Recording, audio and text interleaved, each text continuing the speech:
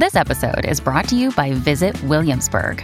In Williamsburg, Virginia, there's never too much of a good thing. Whether you're a foodie, a golfer, a history buff, a shopaholic, an outdoor enthusiast, or a thrill seeker, you'll find what you came for here and more. So ask yourself, what is it you want? Discover Williamsburg and plan your trip at visitwilliamsburg.com. Welcome to the New Books Network. Welcome to New Books in European Politics. I'm Tim Jones, and today I'm talking to Michael Kimmage about collisions, the origins of the war in Ukraine, and the new global instability, published today as a Kindle book by Oxford University Press and as a physical book on March the 22nd. Quote, after a few anomalous years of peace, Europe became in 2022 what it's always been, an epicenter of conflict, the fault line around which the biggest and worst geopolitical earthquakes tend to occur. A member of the Secretary's policy planning staff at the US State Department, where he handled the Ukraine-Russia portfolio from 2014 to 16, Michael Kimmage is now a professor of history at the Catholic University of America in Washington, D.C. Including Collisions, he is the author of 4 books, most recently in 2020, The Abandonment of the West. Michael, welcome to the podcast. Thank you so much for having me, Tim. My first question is, why collisions? The title, I think, speaks to, first of all, just the fact of war, the collision of armies, and the collision of military hardware. But if it were only that, it could be in the singular. And the title of the book is a plural noun, collisions. And by that, I mean that there is really a nested quality to this conflict, and that is, it is at least 3 conflicts in one. The first being between Russia and Ukraine, the immediate war. The second being between Russia and Europe, because this is a conflict about Ukraine's place in Europe, and about what Europe signifies to Russia, what Russia signifies to Europe. And thirdly, this is a conflict between the United States and Russia, which in some ways harkens back to the Cold War, in some ways is very different from the Cold War. But the U.S. is deeply involved in the conflict, to be sure, and an important element of Russian strategy and a Russian sort of attitude toward Ukraine is Ukraine's relationship to the United States. So there are 3 dimensions, each of them quite different. And I don't think that we can get a good sense or a good grasp of the war if we look at it as only a singular collision. I think it must be looked at as multiple collisions. Okay, so obviously the origins of the war go right back to the collapse of the Soviet Union, but you identify a more immediate trigger in the book as 2008 onwards. And you write that, quote, Europe was a magical place in 2008, but there were early signs that this was wearing off. So can you expand on that? Yes, I'd begin the book with the joint optimism of Angela Merkel and Barack Obama. And this was, sort of a period of political transition that was viewed in Berlin and Washington as basically very positive. Of course, you have the financial crisis of 2008, which is a different storyline. But there was a remarkable optimism about European integration.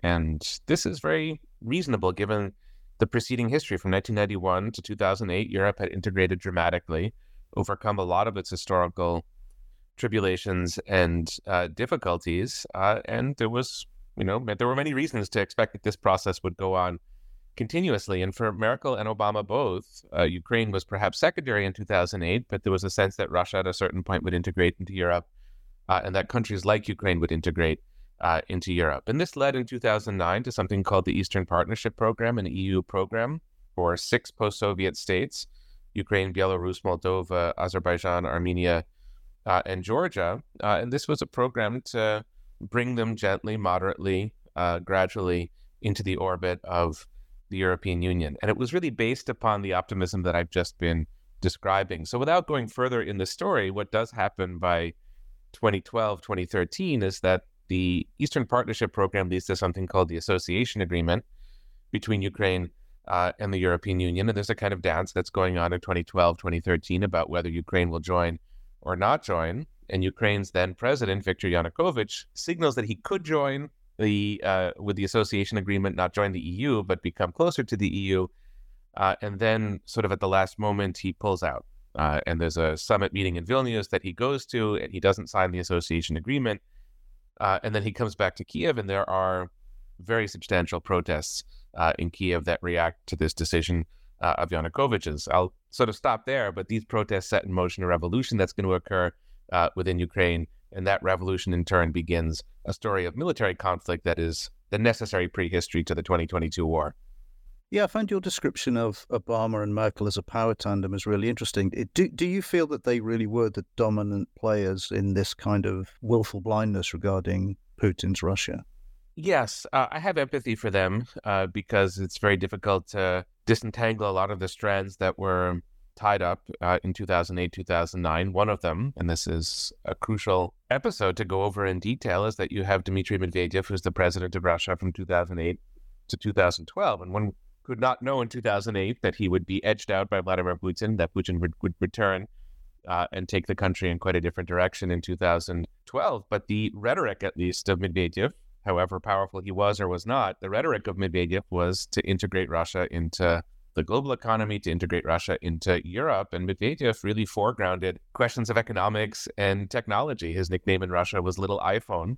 And he made a pilgrimage to Silicon Valley where he opened his Twitter account with the directors of Twitter standing in attendance. And I think it was not crazy to build a set of expectations upon a figure like Medvedev that were fairly benign. So it's not as if Merkel and Obama missed something that was obvious, but by 2012, you have a different leader in Russia and it starts to travel. Russia itself starts to travel in a different direction. And then I do view the events in Ukraine in 2013 and 2014 as to a degree accidental. So they create a very, very rapid series of changes to which I think in the end, Obama and Merkel responded to very poorly. But one does have to have empathy for the contingent nature of some of these transitions. Had Ukraine not had this revolution, I think there would have been sour relationships between Putin's Russia and the West. But I don't think that we would have the series of wars that we've had in the last 10 or so years. So yes, Obama and Merkel missed a lot, but when you go back and reconstruct their world and their environment, you could blandly say that they were doing the best they could. Well, going slightly off topic, but I can't resist it. You talked there about Medvedev, and he's such a diminished figure now. Did you get any inkling of that when you were in the State Department? That what was his transformation?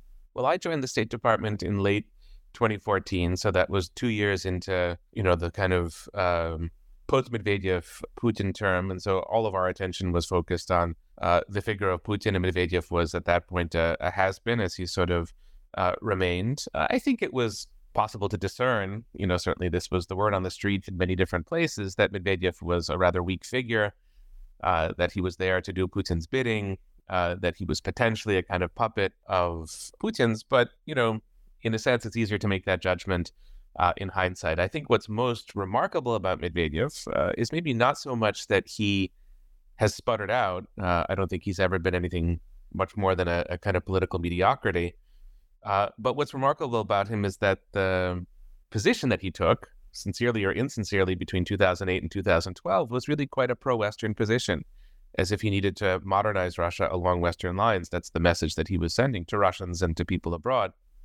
Now he's become stridently nationalistic and, sort of profoundly anti-Ukrainian. And there's a kind of tone of voice that he uses, especially on Twitter, that's just sometimes startlingly incoherent, but just startling as such. It's just not the man that he was, or not the man that he seemed to be between 2008 and 2012. That's the evolution that I think is the most intriguing one. As I said, the book really gets going from 2008, but now we've established that backdrop, I'd like actually to go a bit further back to 1999, Putin coming to power, and the experience of the NATO intervention in Kosovo and the changing of the borders of Serbia. And you're not the first person to write this, but you do stress what a formative moment that was for Putin's thinking. Yes. If you'll allow me, I'll sort of develop a continuum here. It's 1999, Kosovo, but it's also the Iraq War, and then it's the NATO intervention in Libya. All three of these events are very significant data points for Putin's thinking and for the thinking of the Russian political elite, national security elite, about where Russia stands and about the kind of power that the United States wields. And I think this is such crucial intellectual backdrop to the decision to invade Ukraine in 2022 that it demands careful articulation. So I think in a Russian reading of 1999, the issue is not just that NATO was there and not just that NATO was poised to expand as it would very dramatically in 2004. I think that the issue is that NATO goes out of area into Serbia and uses its military hard power to refashion the borders of the Balkans. And so NATO is technically a defensive military alliance, but it wasn't really behaving as such in former Yugoslavia. And that was really upsetting to Russia. Beyond bonds of affection between Russia and Serbia, I think that that's actually a bit secondary, but it's more that NATO appeared to be taking on a new role in Europe. Second data point of the Iraq War, which really does follow on this moment of 1999, is that the United States wages war in Iraq and before that in Afghanistan, without much of a UN, sort of legitimacy, without the authority of the UN behind it. So Colin Powell with his famous address to the UN about weapons of mass destruction. And so here you have a somewhat more ambitious United States that's writing its own rules in the Middle East, not just in Europe, and acting in the Russian interpretation with impunity and removing from Russia one of Russia's most important foreign policy tools, which is its veto on the UN Security Council. So that's quite significant. And then it happens again under Medvedev's watch in 2011 in Libya when NATO involves itself in a bombing campaign in Libya, and that's with the acquiescence of Russia, which abstains at the United Nations, and that becomes a point of friction between Medvedev, who was then Russia's president, and Putin. The two of them squabble openly about whether Russia should have abstained or not. So I think all of this signifies in the kind of culture, the thinking of Russian national security elites, a United States that's becoming more and more emboldened and sort of lurching closer to Russia and depriving Russia of some of its key foreign policy and military tools. And of course, just to finish the point, 2014-2022 manifests quite considerable pushback on Russia's part against what they see as this negative and disturbing trend. On that same score, there's a quote from the book where you say, quote, NATO enlargement proceeded on the unwise premise that NATO expansion was itself resolving the problem of Eastern European security. In truth, by expanding, NATO was absorbing the age-old problem of Eastern European security in the 1990s and thereafter. Now, I take that not as an argument that some make that NATO expansion was a mistake, but that NATO was expanded from the wrong premise. People weren't thinking straight about what they were doing.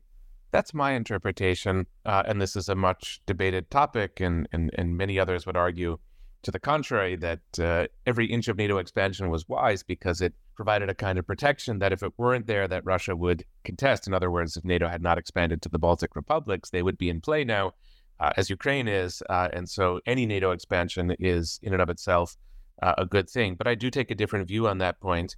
And I think that there is a profound difference in role for NATO between Cold War NATO, and of course NATO is a Cold War institution created in the late 1940s, and post-Cold War NATO, and sort of get in a moment to this notion of NATO absorbing age-old regional and ethnic and national conflicts. But let me start with the Cold War NATO. Cold War NATO is brilliantly designed. And that's one of the reasons why it's going to be so effective from 1949 to 1989 or 1991. And it was brilliantly designed because it was a set of countries that very much wished to be a part of the alliance and that contributed to the alliance. And it was a set of countries that had a kind of internal coherence. You have the Iron Curtain. In effect, what NATO was defending in Europe was everything on the Western side of the Iron Curtain. And the Iron Curtain is contested at the beginning of the Cold War. There are all these Berlin crises. But by, let's say, the late 50s, 1960s, the Iron Curtain is there and is not really very unclear. And so NATO had the job of defending the NATO member states. It was extremely clear what that job was. And NATO's function was to deter the Soviet Union, which it did brilliantly. After the end of the Cold War, of course, you had this optimism that we were discussing a moment ago, that everything is integrating and the world is becoming one, and Europe is kind of joining together, and it's moving past its historic problems, 20th century, pre-20th century problems. That in the end proved to be quite naive, and it proved to be quite naive directly in relation to NATO expansion. So NATO goes in this very incoherent way forward.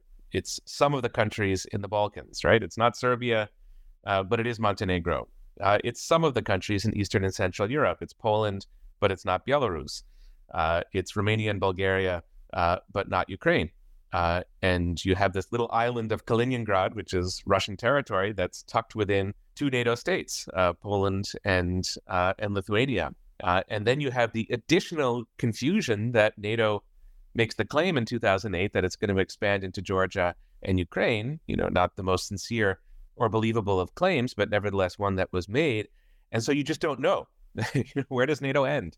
And who would, in their right minds, create such a structure that's so jagged and confusing? And so that makes questions of deterrence and defense and NATO as a defensive alliance just a lot more complicated. And so what NATO ended up absorbing is the incredible security dilemmas of Eastern and Central Europe, cause of countless wars from the 17th century to the present. And NATO is sort of smack in the middle of it, not far away.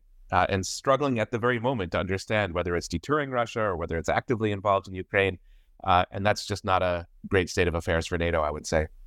So you set the scene for the development of Putin's thinking between 2008 and 2013. And I want to come in with another quote from the book where you say, quote, "Over time, the low comedy of Yanukovych's escape came to resemble the curious drama of Archduke Ferdinand's assassination in June 1914. A seemingly random occurrence on Europe's periphery, an accident that somehow precipitated a major European war." Is the point you're making there that this was decisive because it was the end of any hope that Putin had that he could manage Ukraine back into the Russian base through his client in Kyiv? No, I don't think that is quite over in 2014. And the simple fact that Russia doesn't invade or reinvade between 2015, when the active fighting ceases, in 2022 is a sign that Russia was sort of making up its mind, trying to figure out what would happen. And I think that there was a hope in Moscow that somebody like Yanukovych or maybe Yanukovych himself would come back. That, Ukraine since 1991 had vacillated. It had been more pro-Russian at times, more pro-European at times, and that the pendulum would again swing back toward Russia, which didn't prove to be the case. You have an election in Ukraine in 2019 that Zelensky wins, and he runs as a peace candidate. I think a little burst of optimism in Moscow that maybe he's somebody that Russia could do business with, but that gets disappointed pretty quickly. But still, I think, a lot is open still after 2014, 2015. I think the way in which the flight of Yanukovych to Russia, this is the evening of February 21st, 2014, early morning hours, he first goes to Kharkiv and then to Crimea and then to Russia. I think it does resemble the assassination of Archduke Ferdinand in the sense that it reminds us how important certain contingencies are. You could imagine that Europe was destined inevitably for the First World War. There are historians who make that argument, but still, I think the First World War begins in this disbelief. And it's not as if anybody really wished to have a world war in 1914. It somehow happens. It gets triggered by some insecurity, some moment of insecurity and instability that then proves impossible to contain. And I think 2014 is very much like that. It is not fully a point of no return. There are ways in which it could have been brought back perhaps to the much more peaceful order that was there before February 2014 when Yanukovych makes his escape. But after 2014, to a degree, the die is cast. And the collision course, to go back to my title, the kind of collisions that I'm speaking about, Russia-Ukraine, Russia-Europe, Russia-United States, the collision course is apparent already in 2014. It's there. You can see that it could go in that direction. And that to me is what's so significant about that moment. But I would want to underscore the accidental nature of it. That, I think, takes us back to the terrain, the kind of international terrain of the early 20th century. The point you make very clearly is that while the collision course has become clear, it's not become clear to the French and Germans, for example, so that you make a very good point about their role in the Minsk negotiations, that essentially they really only saw themselves as facilitators. You point out that Merkel had ruled out military force in any circumstance, and that meant that the Russians called the shots. It was their action or their inaction that determined everything. Absolutely. This is a psychological disjunction. I think we're still living with this disjunction, but it was quite acute in 2014 and 2015 between a Russia that did believe that it had started what was truly a war. It paused in 2015. I said a moment ago that Russia hoped that Ukraine would kind of tilt back toward Russia and that it could keep its relationship to the West intact. But it had taken a very, very significant step, Russia, by annexing Crimea and planting its military forces in eastern Ukraine. So it had taken a step toward war. And psychologically, I don't know if the Russian population was there, but I think the Kremlin elite was in that frame of mind. And you have Russia moving into Syria in 2015, and you have Russian intervention in American domestic politics in 2015, 2016. So these are other steps that take us toward greater confrontation between Russia and the West. But the disjunction is that this wasn't really felt on the other side of the barricades or the other side of the trenches. And I think that this is as true for Washington as it would be for London, Berlin, or Paris. When it comes to the diplomacy of 2014, 2015, it was France and Germany that were in the driver's seat. And I think what was so, in a way, unimpressive about that kind of diplomacy was in part the naivete, the sense that it was all over, that we had kind of moved through the worst of the crisis and now we're just mopping up. There was that sentiment with the subsiding of fighting in 2014, 2015, but it's worse than that on the Western side. So the West was very clear about the conditions it was setting. Crimea was fudged, and I think reading between the lines, Crimea was kind of accepted as something that would be Russian in perpetuity, maybe unfair, illegitimate against international law, but, sanctioned and then to a degree forgotten. But the Russian soldiers in eastern Ukraine was different. And there, the transatlantic position was crystal clear that they should get out and they needed to leave. And there needed to be elections in those regions, and those regions needed to be restored to a sovereign and independent Ukraine. There's no ambiguity about that position, whether we're speaking about Francois Hollande, the president of France, or Angela Merkel, the German chancellor, or Barack Obama, the American president. And yet it didn't happen.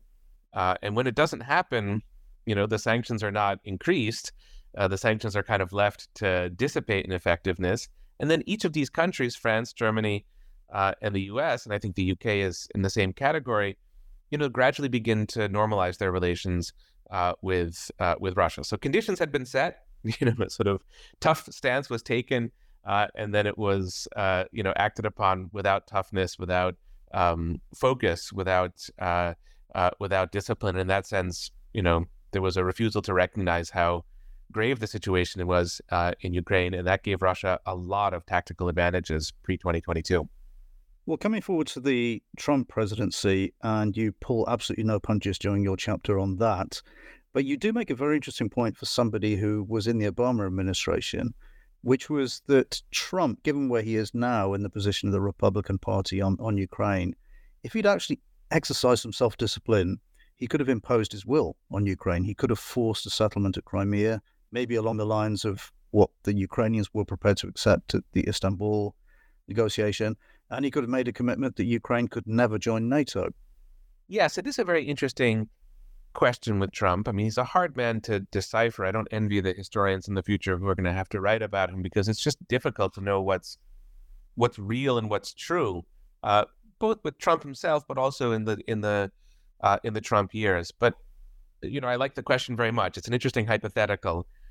In a sense, if Trump had made good on some of the stuff that he discussed on the campaign trail in 2016, so he made a real point of not demonizing Putin and Russia. He sort of suggested that Russia had a lot of legitimate interests in Ukraine, and that the West, the United States and Europe, had overstepped and provoked Russia into sort of unfortunate acts in 2014, 2015. And Trump had very little sympathy for Ukraine. So whether you agree or disagree with those positions, he's somebody who could have done business with Putin, to be sure. And he suggested that he wanted to, and that he could resolve these crises and kind of move on to things that were more important, U.S. competition with China or the domestic American economy, things that mattered more to Trump than, the territorial integrity of Ukraine. But none of that happens. And not only does it not happen, but you never see Trump put forward a set of ideas that he could have used to move in that direction.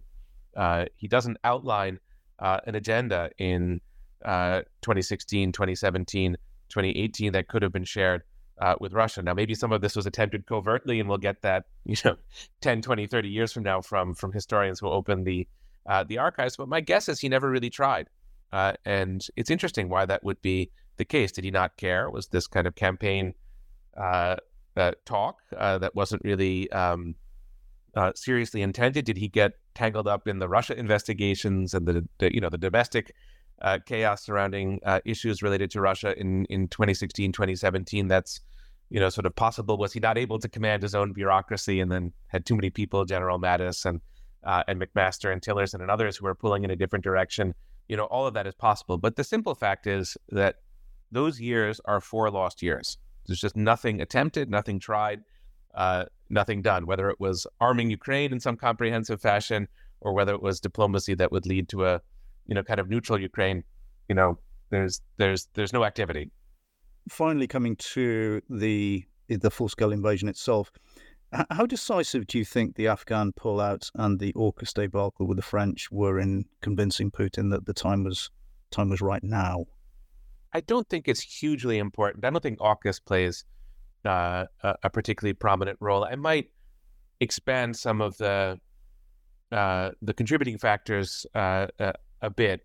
I think that the passing of Angela Merkel from the scene is not a necessary condition for the war, but something of a condition for the war. Europe is in a leadership transition phase in 2019, 2020. I do think that January 6th, in the sense that the U.S. is in a period, a sort of a moment of chronic political, sort of chaos or dysfunction, sort of not able to carry out its business. I think that plays something of a role. And I do think Afghanistan, but I would put Afghanistan a little bit more broadly than the messy pullout in August 2021. If you want to take an uncharitable read of Afghanistan, which I'm sure Putin does when it comes to the U.S., it would go as follows: that September 11th creates the reason for the U.S. invasion of Afghanistan in 2022, and the U.S. goes in to kind of eviscerate the Taliban and make a September 11th, a second September 11th, impossible. And what happens over time is that the U.S. doesn't really get there militarily or politically and ends up negotiating its own military exit from Afghanistan with the Taliban. So the U.S. goes in with these big ambitions and kind of leaves with its tail between its legs. And I think that was mapped on to Ukraine for Putin as a distinct possibility. And I think that played a role in his thinking about the war. This is the kind of power that the United States has become. It was high and mighty in the 1990s, but it's become a diminished power.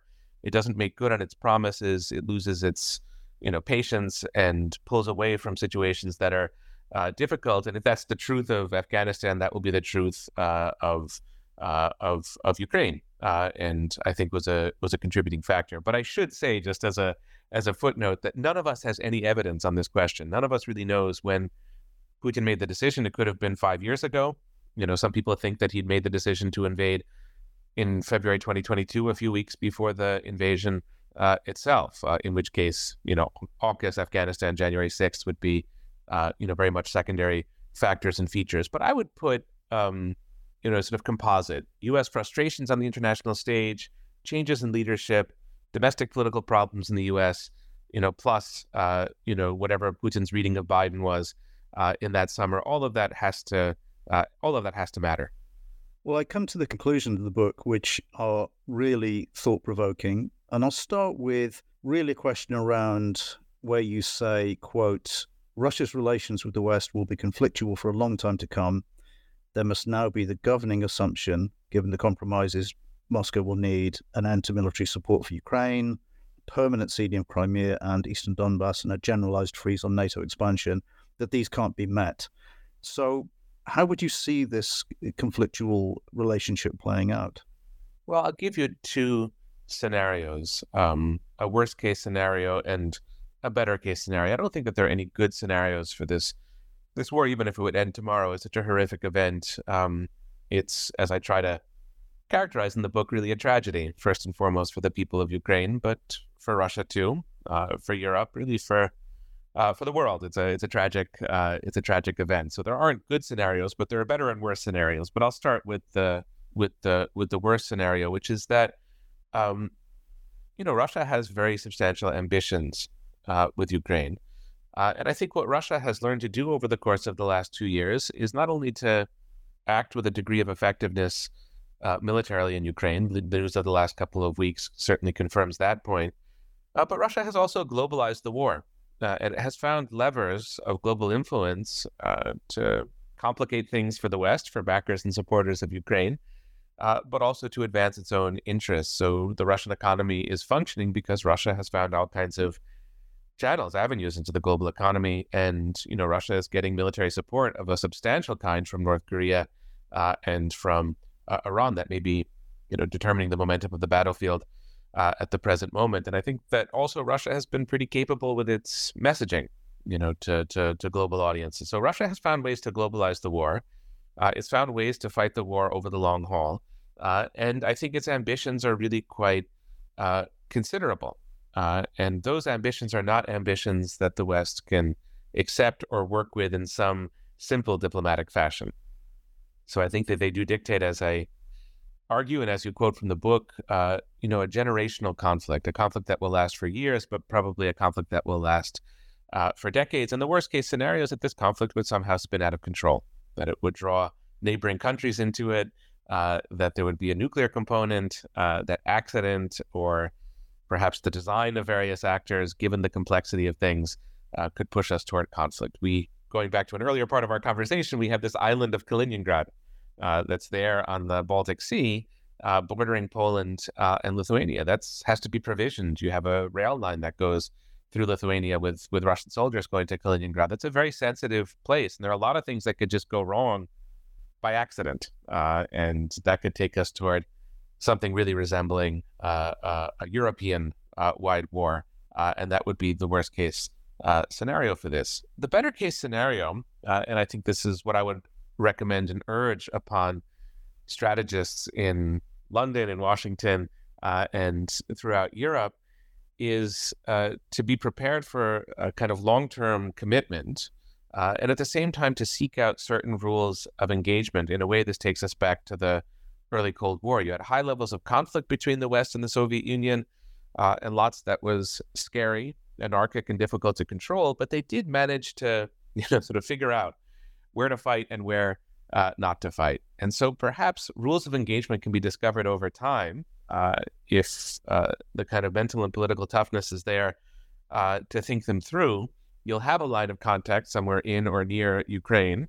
Russia's not going to pull back from its own ambitions, but it will have met a kind of limit to those ambitions. And then the active phases of the war might start to die down. And some people dream of a sort of armistice or a kind of Korea-type situation down the road. And that might be the best thing that we could hope for. So not an elimination of the conflict, and not that heads of state can kind of sit down and figure everything out. I don't think that that's going to work unless there would be big leadership changes in Russia. But rules of engagement, sort of a moderation of the fighting, a slowing down of the war, such that a degree of normalcy returns to the region, that may be feasible, and that's probably the best that could be hoped for. You do identify, though, a real potential flashpoint, which is Belarus. As you say, quote, given the extreme distrust between Russia and the West, Belarus finds itself in the zero-sum logic of the Ukraine war. It will be either Europe or Russia. It cannot be both. And as you point out, you can have a situation, as you described there, where the powers learn to stand off from each other. Yeah, this is a situation where it's not entirely up to them. It's also up to the people of Belarus. If they were to rise up against Lukashenko or against his successor, it would be very difficult to stay out of that, and it would be very important strategically to the Ukraine.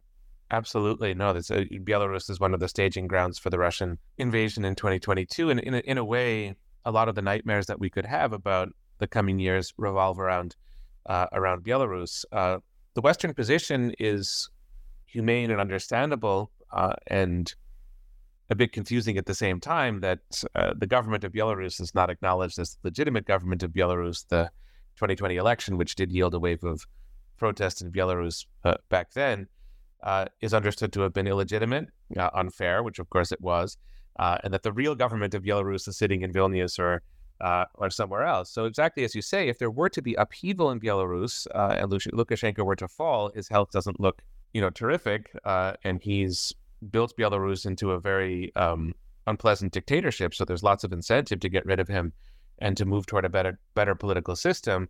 But that would immediately bring in geopolitics, and it would bring in the Baltic republics and Poland, and whatever element of involvement they would have would be seen in Moscow as totally illegitimate. And of course, the country of Belarus is in many ways already integrated into Russia, and especially the militaries of Belarus and Russia are deeply intertwined, as are the security services and other and other institutions. So it's not as if Russia needs to look for military assets in Belarus. Russia is much, much more present militarily in Belarus than it was in Ukraine in 2014 or 2022. So how do you get out of that situation? How do you negotiate your way out of that situation? How do you fight your way out of that situation? It's really combustible. And of course, Belarus borders 3 NATO member states, Latvia, Lithuania, and Poland. So it's not just a regional issue with those actors, it's very much a NATO issue as well. Well, to repeat myself, that's one of the ways in which NATO has absorbed the problems of this region, and it demands, I would hope, extremely careful and cautious thinking at the present moment about what to do if that scenario arises, because it could be very sudden. A health problem for Lukashenko, and suddenly you have a big crisis on your hands. So it's one we should be thinking about now. Yeah, my final question is internal to Russia. You mentioned the December 2011 protests in Russia and the importance of Boris Nemtsov and Alexei Navalny. As you say, waiting things, omens of the Russia that was not Putinist. Both are now dead. Do you think there's any internal hope for change in Russia?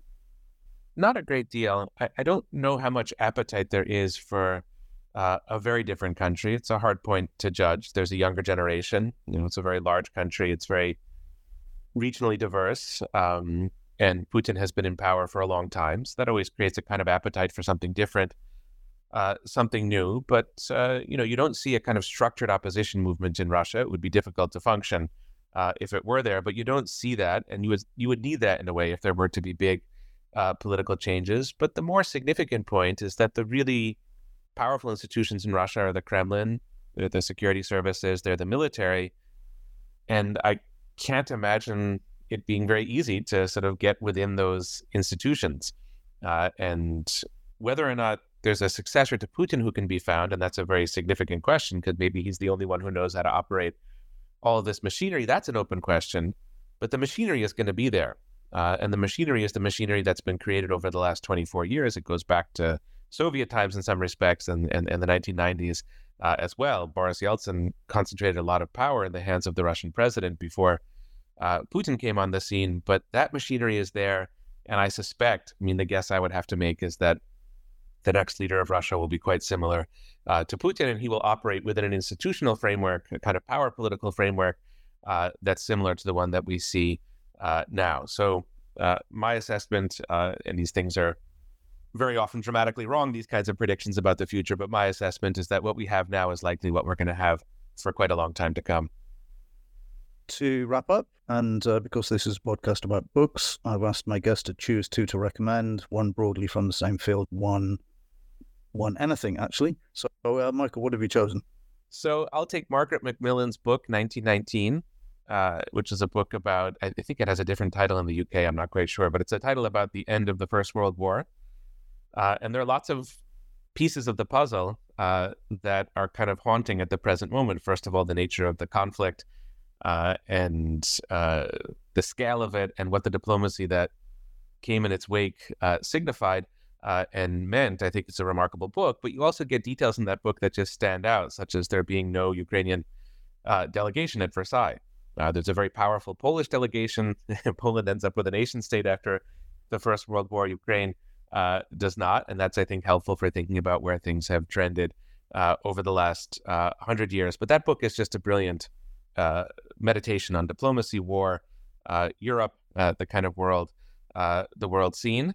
And then, I think Serhiy Plokhy's book, The Russo-Ukrainian War, is a really eloquent and richly argued book about the historical context and background to the war. So, that's one that I would recommend to readers who are looking a little bit more for, you could say, the local context of the war. Where does the war come from in Russian history? Where does it come from in the history of Ukraine, the history of Central Europe? And that's a book that's of the essence. So if you read Margaret Macmillan together with Serhiy Plokhy, you get 100 years and more of history that really, I think, illuminates the traumatic moment that we're living through.